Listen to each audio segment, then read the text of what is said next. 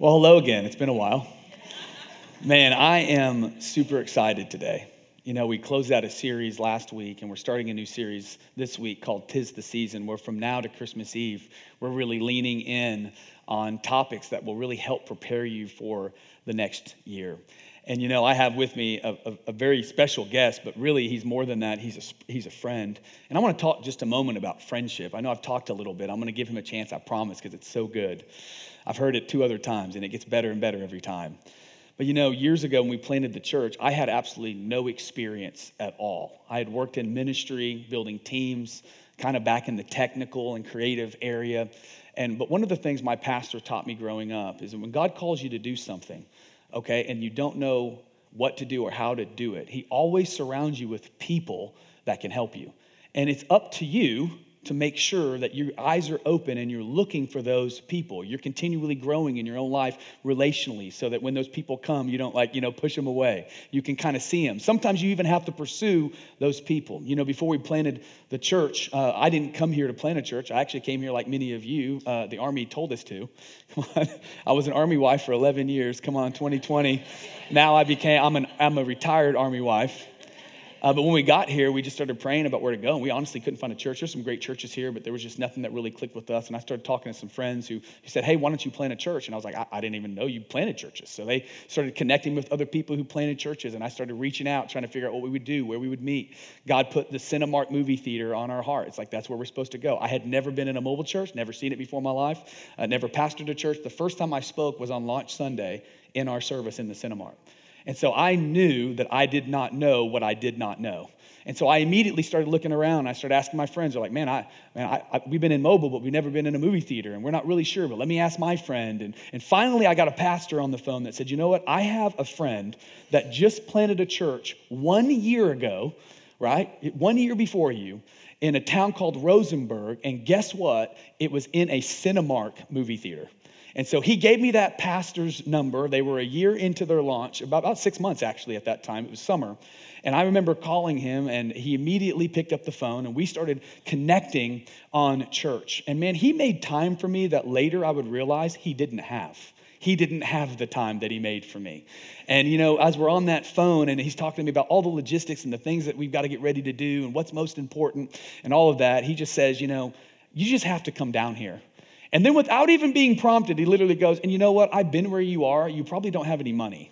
Okay, so I'm going to actually pay for you to come down here. I'm going to cover all of your expenses. Kyle and I would go down and we would meet Pastor Jim and Phyllis, and they would be such an encouragement. At the time we met them, and I don't know if I've ever even told you this, I was really questioning why in the world God would call somebody with zero experience, right, and to come and do something that he's never done before. And I was really doubting my call, but after getting around them, seeing what they were doing, after being invested in by Pastor Jim and Phyllis, it was just like the breath of fresh air that we needed. And the truth is, I saw in Anchor Bend Church what I see today. And he really, really helped me. And I'm going to tell you, you need people in your life that want more for you than from you. They're not showing up thinking, what can I take? They're showing up thinking, what can I give? How can I contribute? You know, we talk about this a lot in the church. We talk about how so many people in their faith never find meaning and fulfillment because they're always consuming and they're never giving. Did you know when you give and you offer your life to someone else, it actually builds you as well? And that's exactly what Pastor Jim and Phyllis did that day. Not only did they do that, they actually wrote a check. The very first dollar that went in that wasn't on my credit card came from Pastor Jim and Phyllis in Anchor Bend Church. And so I'm going to tell you, like, as we were praying about this series, kicking it off, I believe he has a message, and he wrote an incredible book we're going to talk about a little bit later as well. But it is really it's his life message, but it is such a great message as we look forward into this holiday season, but also as we look into the next year. And so if there was ever a time to lean forward, take notes, pay attention, I believe this is that time. So would you join me in welcoming my good friend, Pastor Jimn Kyles? Come on. Love you, brother. Well, good morning, Vintage. How are we doing today? Come on. It's good to be here. So thrilled to worship with you. Aren't you glad for your pastor's yes? Come on, let me ask you again. Aren't you glad for your pastor's yes? That he would step out into the unknown and say yes to the call of God, and look at what's happened. You know, I'm so amazed at what God is doing here. Pastor Stephen and I have been friends. I love celebrating. The only thing is he kind of bothers me a little bit because when we talk, all he talks about is you. He just celebrates you and talks about how much he loves you. This man sleeps and breathes and eats discipleship.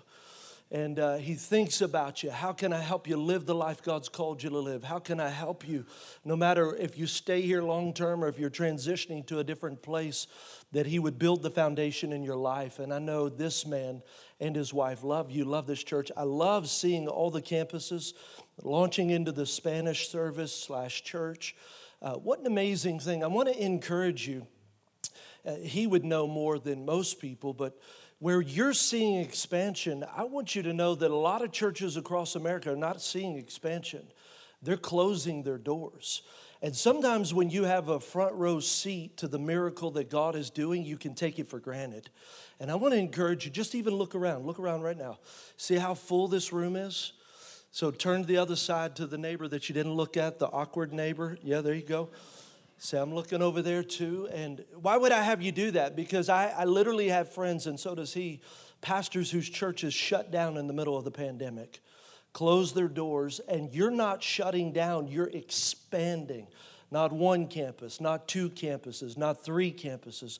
You're adding this Spanish campus, and I believe God's going to continue to accelerate what he is doing. And it's not just because of your pastor, but it's because of your yes.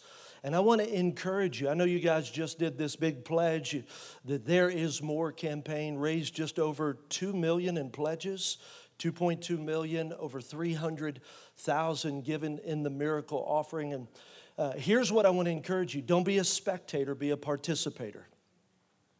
Come on, let me say it again. Don't be a spectator, be a participator. What is my part to engage in the vision that God has given this house? Because how many know you can be here but not actually be involved with what's happening here? And so I want to encourage you, engage. Those of you that are here for the very first time, you got to come back next week. You're going to hear the real pastor. He does a much better job than me. And so come back, listen to him. And those of you that are kicking the tires, I want to encourage you. If my family and I lived here, we would come to this church. You don't have to keep kicking the tires. Come lock in here, join small groups, get involved serving, be a part of the giving, the generosity, the expansion. And I promise you, God is going to do amazing things in and through you. Can I get an amen? Amen. Such an honor. Pastor Stephen and I have been friends for many years, and finally I get the privilege of being here. And I want to send greetings from my church. My church is having their third service right now as well. And they send their love. We're in actually a series called At the Movies. And so they're enjoying that today. McFarland is what they're watching today. And so I don't have many Sundays off to go out and visit. And so I'm honored that this is the place where I'm at this morning. My family sends their love. Here's a picture of my family. You've got my beautiful kids. I got 2 boys, my 16-year-old son right there. You heard me correctly, 16. Pray for your boy. He's driving. We're praying in the Holy Spirit all the time now. My 14-year-old son looks like a model. Got my older daughter right up there in the front. Her name is Addison. And then my younger daughter, her name is Raylan. And she's actually here serving in the children's ministry with Pastor Stephen's daughter, Addie. How many know PKs? I said, isn't that awesome? She's here at another church. She's like, how can I serve? I'm like, come on, girl.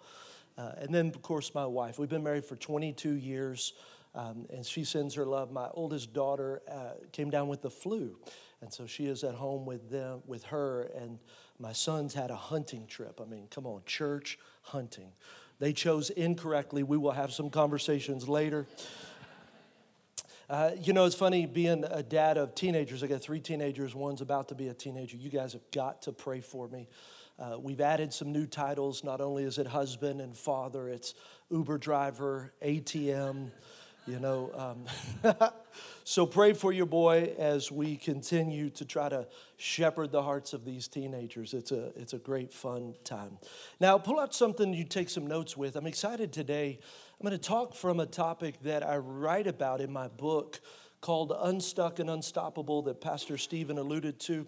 You get your copy out in the front. We actually just released it publicly last week, so I'm super excited about that. Some of you don't read, that's okay. With the Audible version is available. Come on, thank God for Audible. And you can go to Amazon and get that as well. But I want to talk a little bit about the journey of getting unstuck and becoming unstoppable. I didn't set out to write a book. Somebody said, well, what did you do? Well, I was stuck. So how many know I was just trying to get unstuck? And your pastor will understand this, but what do you do when you're called to give hope, but you don't feel hope? What do you do when you're called to help others get unstuck, but you feel stuck? Well, that's where I was in the global pandemic as a church. We've been portable for 8.5 years now. Through the pandemic, we actually purchased our first location, rehabbed it. Now we're having church in our first permanent location, which we're super excited about. But it was in the summer of 2020, I was just feeling stuck. We had been online. We weren't able to be portable in the school that we were renting. And so our church went from an on-site church to absolutely 100% online. We were purchasing a building in 2019, the end of 2019. We started a building campaign. And then imagine this, we were supposed to close in April of 2020 and COVID hits in March. And so I'm like, God, what are you doing? And then not only with the church, personally, how many woke up 2020 January and said, I want to homeschool my kids? I want to do everything remote. How many found some cracks and some fault lines in your family, in your marriage, in your ministry, in your workplace? Areas that we were able to cope with because of the busyness of life. But how many know when you live and breathe at the house with your entire family, you're faced with the reality of what you're producing. There's no mirage. There's no second guessing. And so I was calling out to God, how do I get unstuck? And forget the church, because if I'm stuck, the church is going to be stuck. And he led me to the story of the Apostle Paul in Acts chapter 27 and 28. It was in July. I was reading my one-year Bible, which I love. If you don't read that, I want to encourage you to do that. It gives you a little bit of the New Testament, Old Testament, Psalms, and Proverbs. And so I happened to be reading, and in the story in Acts chapter 27 is the story of the Apostle Paul who gets shipwrecked on the island of Malta. So if you know the story, if you've been around Christianity at all, Paul is a prisoner. He's made an appeal to Caesar, so they're taking him to Rome. He's on this ship. He tells them, listen, we shouldn't go this way. It's dangerous. Nothing good is going to happen. They don't listen to him. They go that way. They get shipwrecked on the island of Malta, barely surviving. They get up on the island, and he's just serving. Here's what's funny. He's just collecting wood, just like many of you serve on the dream team. He's serving, contributing, and while he's doing that, a viper bites him, which should have ended up in his death, but it didn't. God miraculously preserves his life, and because of that, the islanders who were once thinking he must have been a murderer now think he's a god. So he has a platform to preach the gospel. He goes to the leader's house and heals the leader's dad of dysentery, and then begins to pray for people in the island, and we know that a revival breaks out. And later in the story, in Acts 28:10, he's been shipwrecked. All of a sudden, I began to read, and it says, and when we were ready, the people provided all that they needed, and they set sail. And I felt the Lord really speak to me. Jim, I know you feel stuck, but when you're ready, I'll provide a way out. Don't worry about trying to get out of your situation. Find a way to make the best of the situation that you're in. Because a lot of times what we do is we ask God, God, deliver me from what I'm walking through. God, help me get unstuck. Help me to get through this hard time at work, this tough point in my marriage, this struggle in my family, whatever it is. Maybe it's a financial difficulty and trial. And though we can pray about it, what I felt like the Lord said was, as you pray, do the assignment that I have placed in your life. In other words, Paul's shipwrecked. This is not of his making, and yet in the middle of being shipwrecked in the bad situation, he fulfills God's assignment for his life. And as you look at the Apostle Paul, here's what's amazing. This man goes from bad situation to bad situation to bad situation, and yet he never gets stuck. I mean, when you read his story, he's shipwrecked a night and a day at sea. He's stoned and left for dead. He says he's danger in the field, he's danger in the city, danger in the Jews, danger with the Gentiles. His whole life is marked by that, but yet you never see him getting stuck in a situation.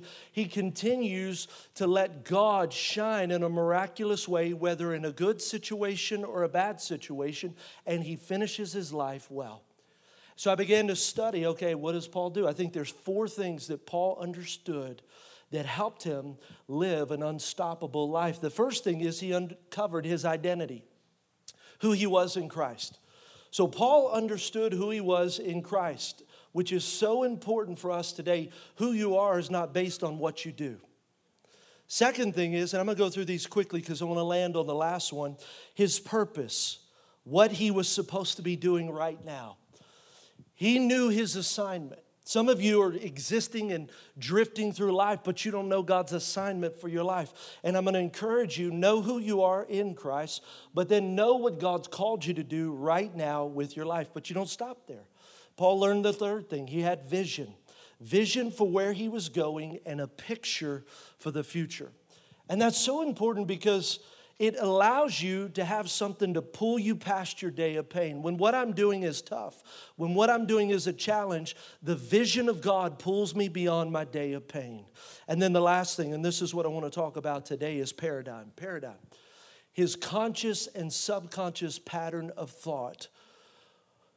He had the right framework for his thought life. When you look at Paul, see, we are convinced that many people, when you read the Bible, we look through the lens of I am who I am because of the good or bad circumstances around me. No, Paul was who he was because of the thought life he had within him. So whether good or bad, because he had the right paradigm, because he had the right thought life, he could change any situation around and use it for the good of God. Look, we see this in Romans chapter 12, verse 2. Romans 12, 2. Don't conform to the pattern. So what is he talking about? That's the old paradigm. That's the old habit of thought, the old way of thinking of this world. But be transformed. Everybody say transformed. Say it one more time, transformed. Now that word in the Greek is metamorphosis. That's to be changed into something brand new. I was this, but I've been transformed into something else. And here's the challenge with Christianity, and I believe even as I've evaluated my life and other people that we get to disciple, is we want to be transformed through the power of a prayer. Through something, it's like, God prayed for me, and God does change us. So someone walks up, you're delivered of drugs and alcohol. My story, and I write about it in the book, I was literally on drugs and alcohol, had been on a 5-day binge. It was 12:30 at night, February 7, 2003, in my bathroom.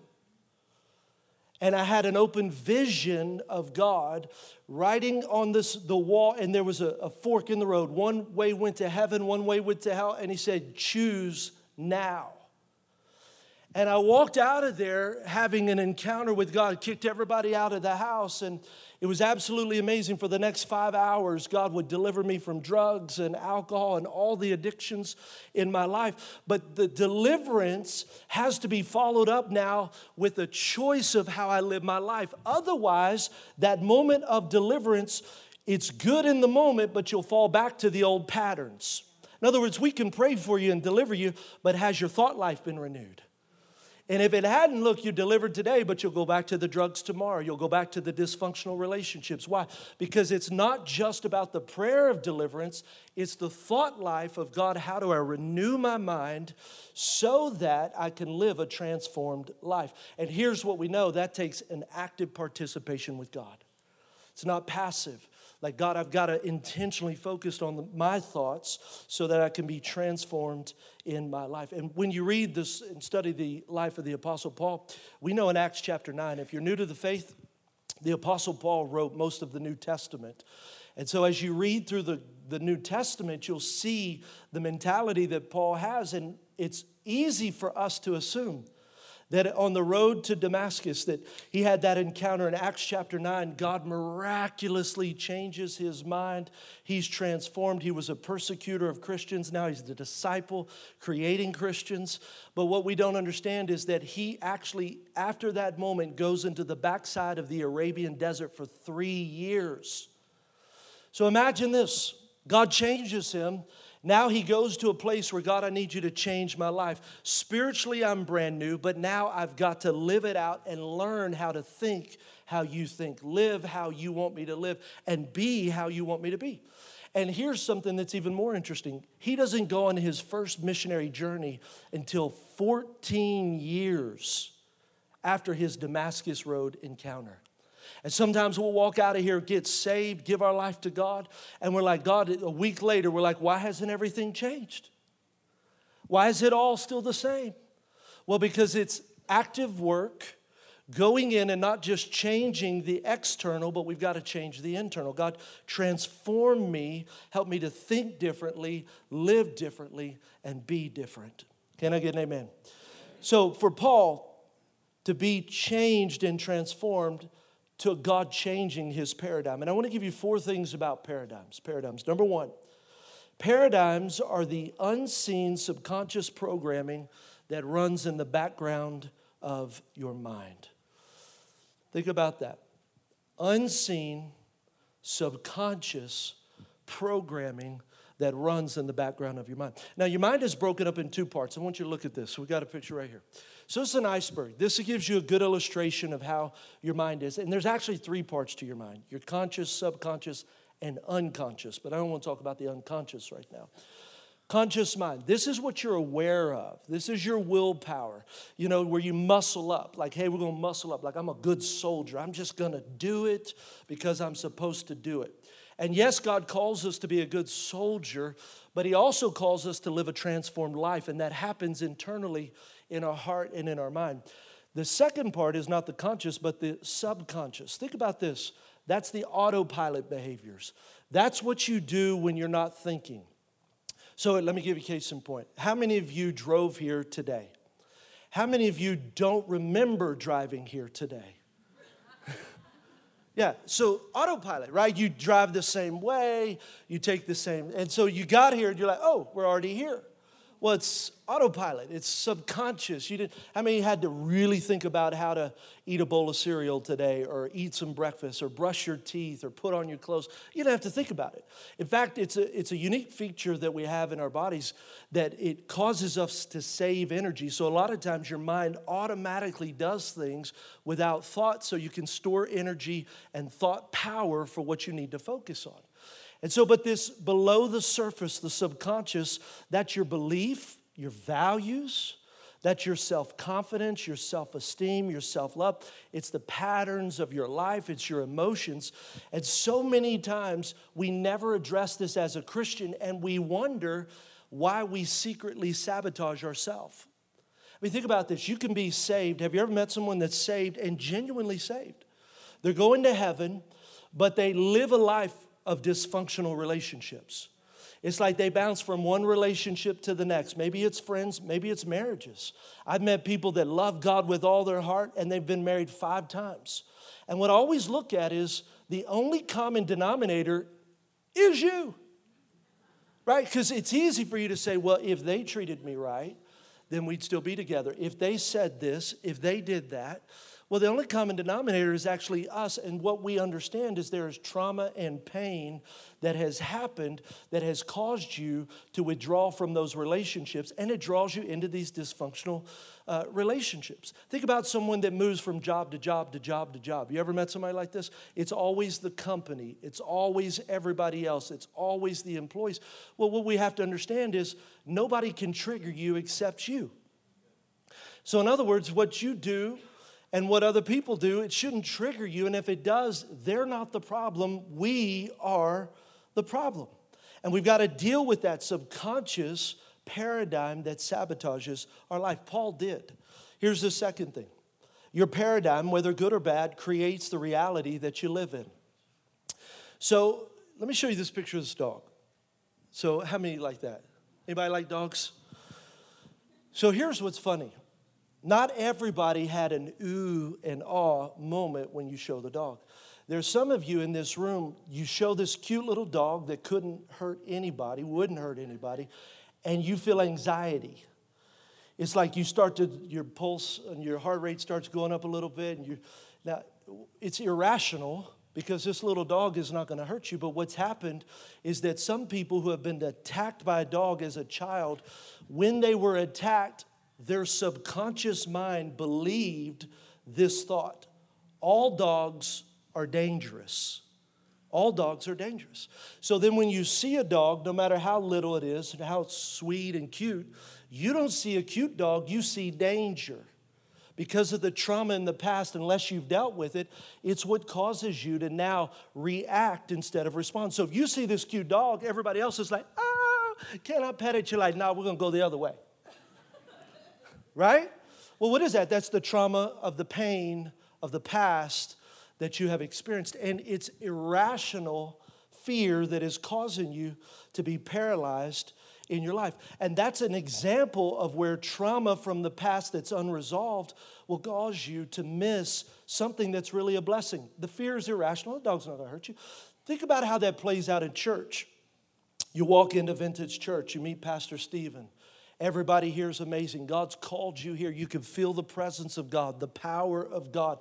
And so you come in and start to build relationships. However, as you start to get close to people, there is trauma and pain from the past. People start engaging with you, inviting you to hang out. Because of past unresolved pain, you start to feel anxiety. You're like, nope, it's going to end up just like everybody else. I always get hurt. It never works out. And instead of embracing the place God's called you, you begin to sabotage the relationship that God brought into your life to bring healing and hope and restoration to your life. You with me? So and then we'll just say, well, it's all good. You just find yourself withdrawn. You're secretly sabotaging your own life. And it's because of this trauma from the past that's unresolved and never been dealt with. Here's the third thing about paradigms. Your paradigms have almost exclusive control over your habitual behavior. Almost exclusive. So in other words, virtually all of your behavior is habitual. In fact, neurobiologists and cognitive psychologists say that up to 95% of what you do is habitual. So you don't think about it. The way you eat, exercise, relax, the way you reason. You know, someone will say, oh, that's impossible. Well, the reason you say that is because of your paradigm. It's this mentality when you were young, someone implanted, you can't do that, you can't be that. And so the natural response is whatever you grew up with. That's illogical. Have you ever heard that? You ever said that? That's a filter that someone implanted in your heart when you were a child, either through the environment you grew in or an experience that you have. Here's the fourth thing. Your paradigm shaped the way you interpret what you experience. So let me say it like this. Your paradigm is your filter. Let me say it like this. You don't see the world as it is. You see the world as you are. That's how come you can have two people share the same experience and walk out with two totally different ideas of what just happened. Let me show you this. Look at this glass. What do you guys see? Come on, there's a glass, right? Yeah. What do you see? Somebody said bold. Half full. Come on, how many see a half full glass? How many like, I just don't want to get it right. I don't want to get it wrong, okay? Half full glass, raise your hand. Okay, how many really, half empty glass? Thank you for the three bold people. Come on, 1, 2, I would have been the same. I see a half empty glass. Now, the reason this is important is because what you see determines how you respond. So let me give you a case in point. I'm at a restaurant. You and I are both at a restaurant. How many of you saw the half full glass? Okay, cool. So you're sitting there. You don't think anything of it. You're like, man, I'm good. This barbecue is great. You got enough to drink, and so you're happy. I'm sitting there. I wouldn't see a half full glass. I see a half empty glass. So here's my thought process. Hey, barbecue's good, but where's the waiter? Where's the waitress? Hey, look, I'm about to be, anybody with me? You're like, hey, I'm about to be empty. I need somebody. He's nodding. You got me, right? It's like, hey, somebody needs to fill this up. So the person who is seeing a half full glass enjoys the moment. It's like, wow, this is great. The one who doesn't is now responding to the lack. Where in your life do you have this kind of a response? Where you see, God, you're not enough. God, it's not going to be enough. I don't have enough friends. Whatever your situation is, the finances, the vision for the future, whatever you're seeing. When you see lack, you now become discontent. And many times we get ahead of God, missing that God wants us in this moment fully enjoying what He's given to us.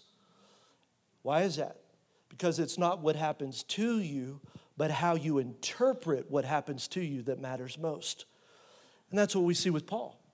Paul goes through all the struggles, all the trials, all the situations, and it's not what happens to him, it's how he interprets it. God, I know I'm shipwrecked on the island of Malta, but I'm going to keep my mouth shut. I'm going to live this life out. And as he does, people are healed, people are saved, God's will is done. And so he recognizes this is not my preference, this is not my choice, but if I'll embrace that the enemy is trying to steal, kill, and to destroy, according to John chapter 10:10, but there's a second half. God has come that you might have life, and life more abundantly. So though the devil's trying to steal, kill, and to destroy in this situation, if I can flip the paradigm to say, God, you've come to give life. I don't know how it's going to turn out. I don't know why it's going to turn out, but I do know that, God, there is good in here, and I choose to focus on you. It'll absolutely change your situation. Now, the National Science Foundation, here's what's interesting. They did a study, and they found that the average person has 12 to 60,000 thoughts in a day. 12 to 60. Come on, men, we're probably closer to the 12,000. Come on, somebody. I don't even think I have 12,000 thoughts. But look at what's so funny. Of those, this is what's interesting. 80% are negative, 95% are repetitive. So think about this. God saved you. God has changed you. And yet we're still thinking the same old thoughts that we were thinking before Christ. It doesn't just change because your eternity is now secure. That's not what happens. You have to partner with God to change your thoughts. Look at Romans chapter 12, verse 2. Don't copy the behavior and customs of this world, but let God transform you. Now, a lot of times we stop there. God, I'm going to stop because you transform me, but that's not what he says. He says, look, I'm going to change you by changing the way you think. The battle is in our minds. Look at Philippians chapter 2, verse 5. Let this mind be in you, which was also in Christ Jesus. Now, that word mind in the Greek is actually habit. It indicates habit of thought and an attitude that's expressed by deeds. So look, he's saying, look, let the habit of thought that was in Jesus be in you. Let the mind and the attitude that was in Jesus be in you. And so many times we can blame it. I'm convinced, I don't know about you, I think the devil gets too much credit. Oh, the devil didn't have to do nothing. He just leaves us to ourselves because we haven't regenerated our thinking and our thought life according to the Word of God. And he a lot of times just leaves you alone. If he leaves you alone, you'll sabotage your own life. But what we've got to do is say, no, God, I want your mind, your heart, your thoughts.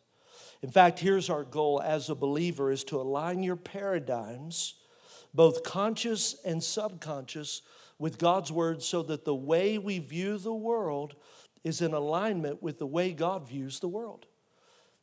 How many know God has a way of thinking and we have a way of thinking? Let me say, how many know God has a way of thinking and then we have a way of thinking? Look what it says in Isaiah 55:8. For my thoughts are not your thoughts, neither are your ways my ways, declares the Lord. So here's what we've got to do. Whatever situation you're faced with, here's what I would ask you. Do you see what God sees? Look at this. Here's a great illustration. What do you guys see? Boy, you are quiet. What is it? So I heard, she is Which one? The one looking to the left? Is that a young girl? Who sees the young girl? Who sees the old woman? Somebody's like, young girl, I see an old witch. How many see the young girl? Raise your hand. How many see the old witch? How many see both? Okay, how many only see one? Raise your hand. Okay, so keep your hand up. You just seeing one, you're like, I'm confused. Hold on, listen. This is my point. A lot of times we're in this kind of a situation. If you see both, I would equate that you see what you see, but you can also see what God sees. But for those of you that only see one, that's the frustrating part about life. You're looking at the situation and you're saying, I only see this. And God's like, I know what you see, but there's actually a different view. There's something else. And here's what I would say. If you see the old woman, there's one response. But when you see the young girl, there's a different response. So we have to say, God, I know I'm looking at it, but if I don't have your perspective, show me what you see. Because when you see what God sees, it changes the way you respond. Now I want to talk about changing paradigms. There's two things to changing paradigms. Number one, ask the Holy Spirit to reveal old paradigms that are sabotaging your life. So if you think I've got an old paradigm that's sabotaging my life, ask the Holy Spirit to reveal to you whatever that paradigm is. I want to end with this story, and then I'm going to close the last point. It was 2019, and we started the journey for buying our property in our permanent location. And I'll never forget, as we started the journey, our overseers, our trustees, we all were in agreement on this building that we felt like the Lord had given to us. So we identified it, but we didn't have the money. We actually had to raise a lot of money in a very short amount of time. And I'll never forget, I'm a man of faith, but I'm also a practical person. Kind of like I already told you, I see the glass half empty. That's my struggle. I'm like, I know what it's going to take. I mean, we're going to charge the hill. And I'll never forget, I said, God, if you want us to take that building, I have got to know this is you. Because I'm not trying to build my kingdom, and I'm not going to bankrupt your church. So I'm praying, walk into a Saturday morning prayer, and the Lord spoke to me in a very powerful way. I write about it in the book, and He gave me Jeremiah 32:27. I am the Lord. Is there anything too hard for me? Now, once He gave me that passage, that's when I stood up in December. I'm like, man, I got it. God, I'm not coming off. Because I think once you have a word, it's like, have you ever had that resolve? It's like, I'm not coming off of this. God, I heard from you. I'm not moving. Well, then COVID happened. And we were still trying to raise the money. And I'm like, God, I don't know. And my question to God was, God, are you still in this? God, are you really going to give us that building? God, is this really something that you're going to do? And I began to pray, and the Holy Spirit, I'll never forget, I was in prayer, and this is what I heard the Holy Spirit speak to my heart. And I didn't hear it audibly, but I heard it within. Fishing with Johnny. And I thought, well, that's an odd statement. Like, that's not a scripture passage. That's not anything spiritual, fishing with Johnny. So I began to think about it. And I remember a time when I was 15 years old. And so I felt like the Lord said, I want you to go back and process fishing with Johnny. Now, here I am in the middle of being stuck, and this is part of what I write about in the whole journey even to paradigms. So I'm like, okay, I go to my counselor. I've been in counseling now for almost a decade. Thank God for counseling. Come on, somebody. You jacked up? I am jacked up, and so are you. And so I'm processing, and I'm like, hey, I just felt the Lord told me fishing. Can I just process this with you? So I remember I was 15 years old, and my buddy Johnny asked me to go fishing with him.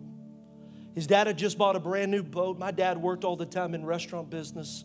And so I never had the opportunity to go fishing. And when he invited me, it was a big deal. I'd been wanting to go fishing, and this boat was an amazing boat. And I'm like, awesome. It's Friday night. I go over to his house. We're loading up the boat, and all of a sudden it starts downpouring, just raining, cats and dogs. And I'll never forget, in my heart, I'm like, God, I just want to go fishing. And Johnny said, well, we're not going to go tonight. He said, but we'll go tomorrow. It looks like it's going to clear up. Why don't you stay the night, and we'll go out tomorrow when it clears up. I'm like, cool. So I asked my mom. She said, yeah, you can stay the night. I stayed the night. And I'm praying to God. I'm like, God, listen, they tell me, because I was raised in church, I hear, God, that you care about the little things. And that all I got to do is pray. And then when I pray, you answer. Now, here's what I said. God, I've never asked you for anything. All I'm asking is that it doesn't rain tomorrow. Now, I don't even know why it was such a big deal to me, but for whatever reason, it was such a big deal. We wake up, looks like the sun's peeking out, get up on the boat, all is good, and all of a sudden it starts pouring down, and we can't go. And so he's like, bro, we're just not going to be able to go. And I'll never forget in that moment, I made an inner vow. I will never get my hopes up again. Because when I get my hopes up, that means, I'm disappointed. And that was, listen, man, that was the moment I shut myself down to emotions. I'm like, I'm not going to feel the low of disappointment, but here's the problem with that. You'll never get to experience the joy of great fulfillment. And so here I am, I shut it down, and then this is the thought that the enemy planted in my mind. Paradigms are not based on reality. It's based on the thought you believed, whether it's true or not. That becomes your reality. Here was the thing. God, you do miracles for everybody else, but you don't do miracles for me. Now imagine this. I'm a pastor. I am 43 years old. I have seen miracles. I have been a part of miracles. I could quote scripture on miracles. I have prayed with people and believed in miracles. And yet deep within inside of my heart was this false belief, a paradigm that had paralyzed me for taking risk, believing God would do a miracle. And I didn't even know it. And I often think about this. I wonder how many other miracles I missed because of that paradigm that had sabotaged me. And so I just quickly acknowledge, God, I'm so sorry. God, I know that you can do this. God, I'm believing that you can do it. And here's what I felt the Lord say. You weren't asking me if you could buy the building. You were asking me, can I keep it from raining? How many Fishing with Johnny stories do you have in your life? Where the enemy, when you peel back the layer, it's not because of them, it's not because of him, it's not because of her, it's not because of that job or this person. It's because of the sabotage of the paradigms that the enemy placed inside of your heart.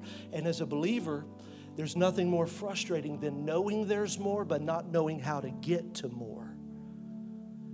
And that's where the last part of this is. Here's the last thing. Replace the lie of the enemy with the truth of God's word.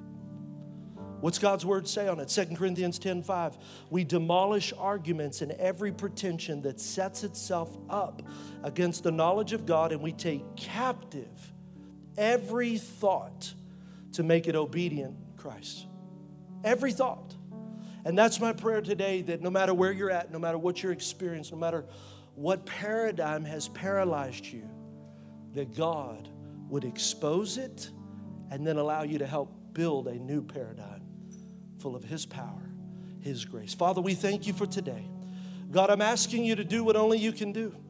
God, I pray that today that you would change us, transform us. God, even as the Apostle Paul, Lord, he didn't stay stuck, but he was unstoppable. God, would you help us live an unstoppable life, that the areas where the enemy has lied to us, deceived us, God, that you would expose the lie and replace it with the truth and the power of your word. We thank you for this in Jesus' name. And everyone said,